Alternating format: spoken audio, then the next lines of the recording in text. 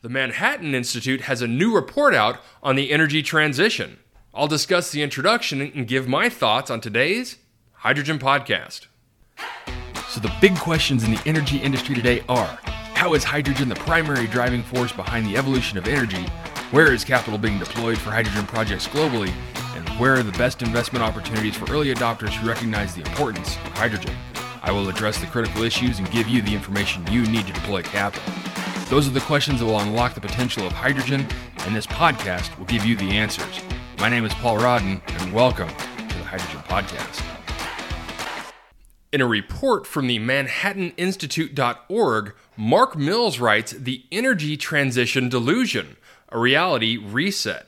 Despite ever-escalating rhetoric, an energy transition away from society's dependence on hydrocarbons is not feasible in any meaningful time frame, and it is a dangerous delusion to base policies on the idea that such a transition is possible.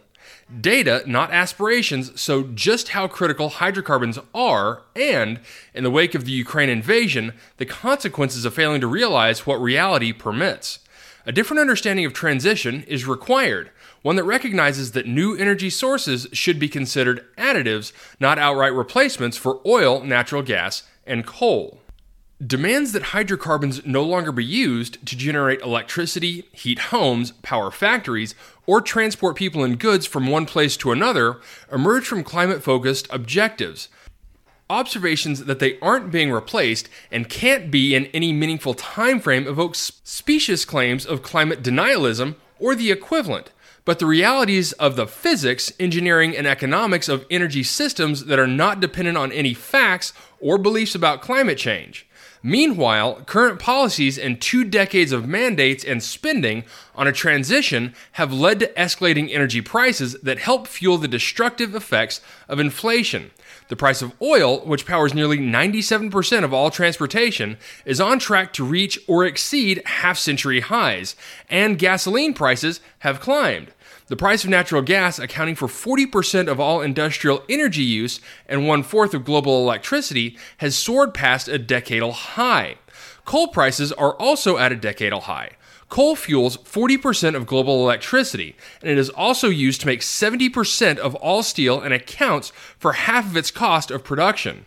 It bears noting that energy prices started soaring, and oil breached $100 a barrel well before Russia invaded Ukraine in late February.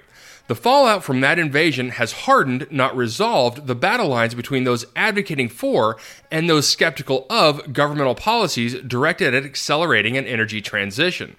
Epitomizing that divide, a tweet from Elon Musk in the immediate weeks following the invasion acknowledged that, quote, "We need to increase oil and gas output immediately." By contrast, the president of the European Commission had announced, quote, "We are doubling down on renewables. This will increase Europe's strategic independence on energy."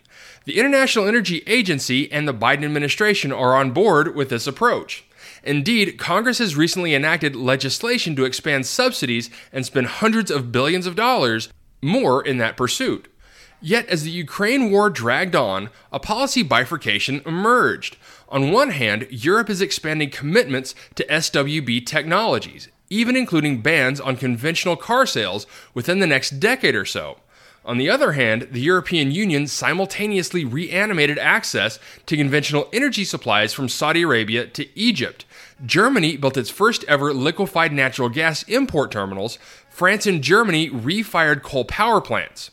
Behind these contradictory responses is the fact that Russia is one of the world's 3 largest producers and exporters of petroleum and natural gas.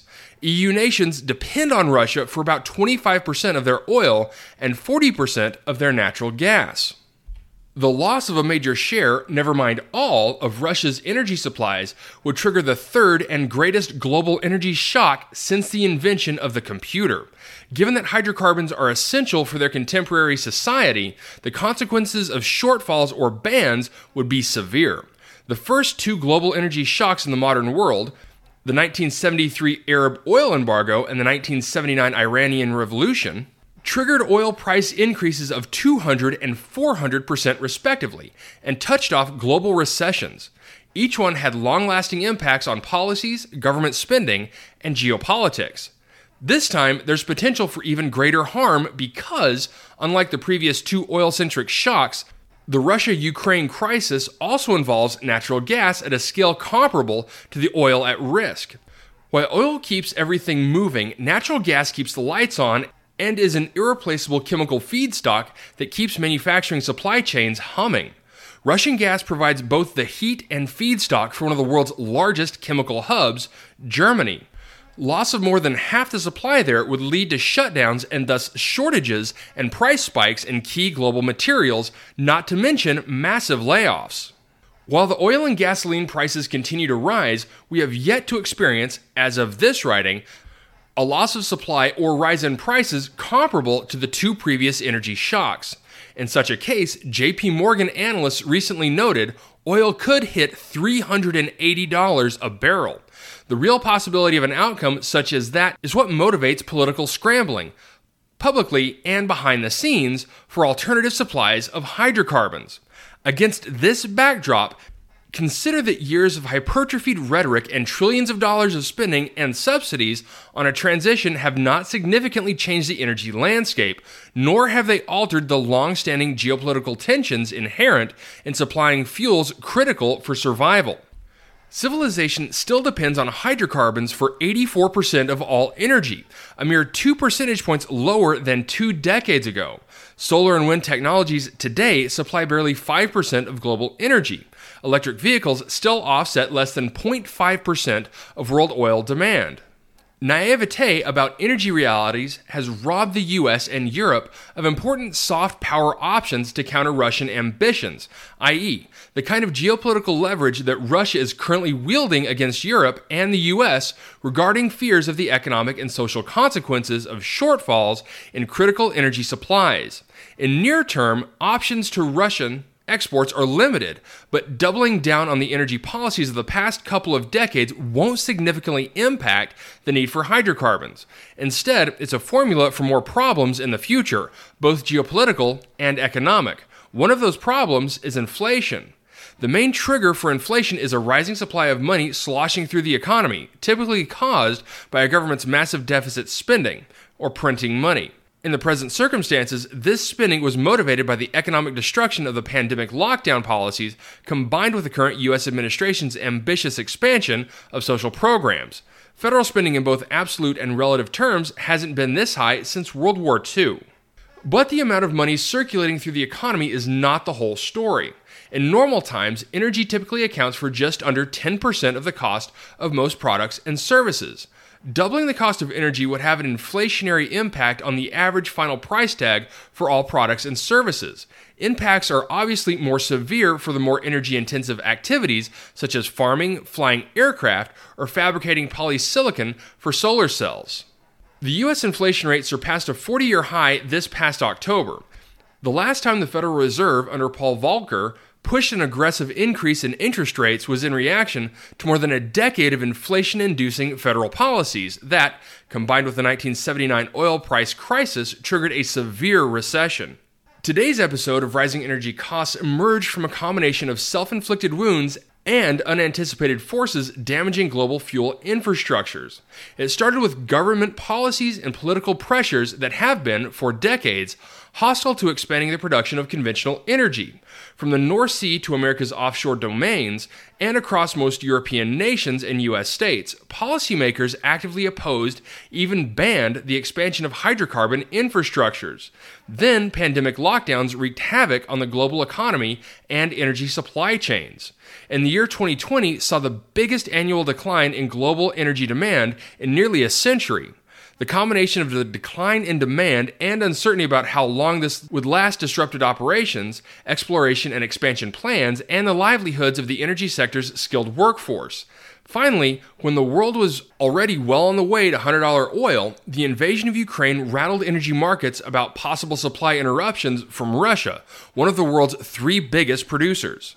Economists ignore the current trends by assuming rising energy prices are necessarily only a short-term episodic influence on broader inflation.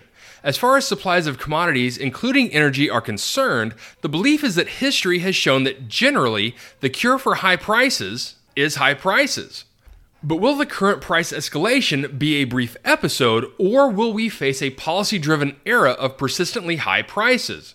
If the latter occurs, then the world will enter another period similar to what Federal Reserve historians call the Great Inflation that lasted from 1965 to 1982, when the inflation being caused by the rising price of oil was largely beyond the control of monetary policy.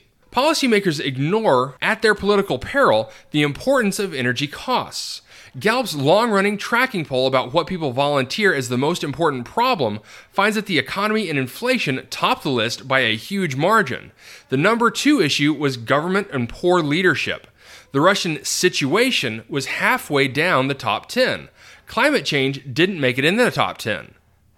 Now, that doesn't mean that citizens deny the idea of climate change. Indeed, most citizens say yes if prompted with a specific question about whether they believe anthropogenic climate change is happening.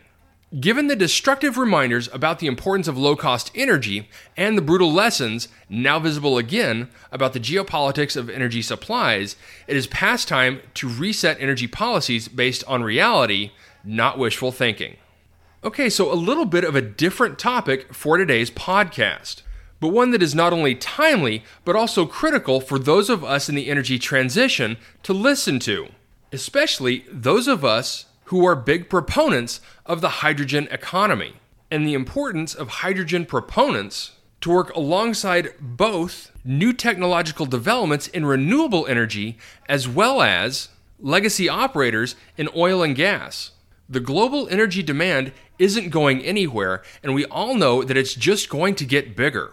Now, there is one thing that I'm not entirely sure Mark Mills is taking into account, and that is the logarithmic increase in technological developments over the last 20 years, especially when it comes to advances in energy technology. But regardless, he has a point, and that is that oil and gas isn't going anywhere in the near future, and new technologies need to be brought to market to help ease that growing energy demand.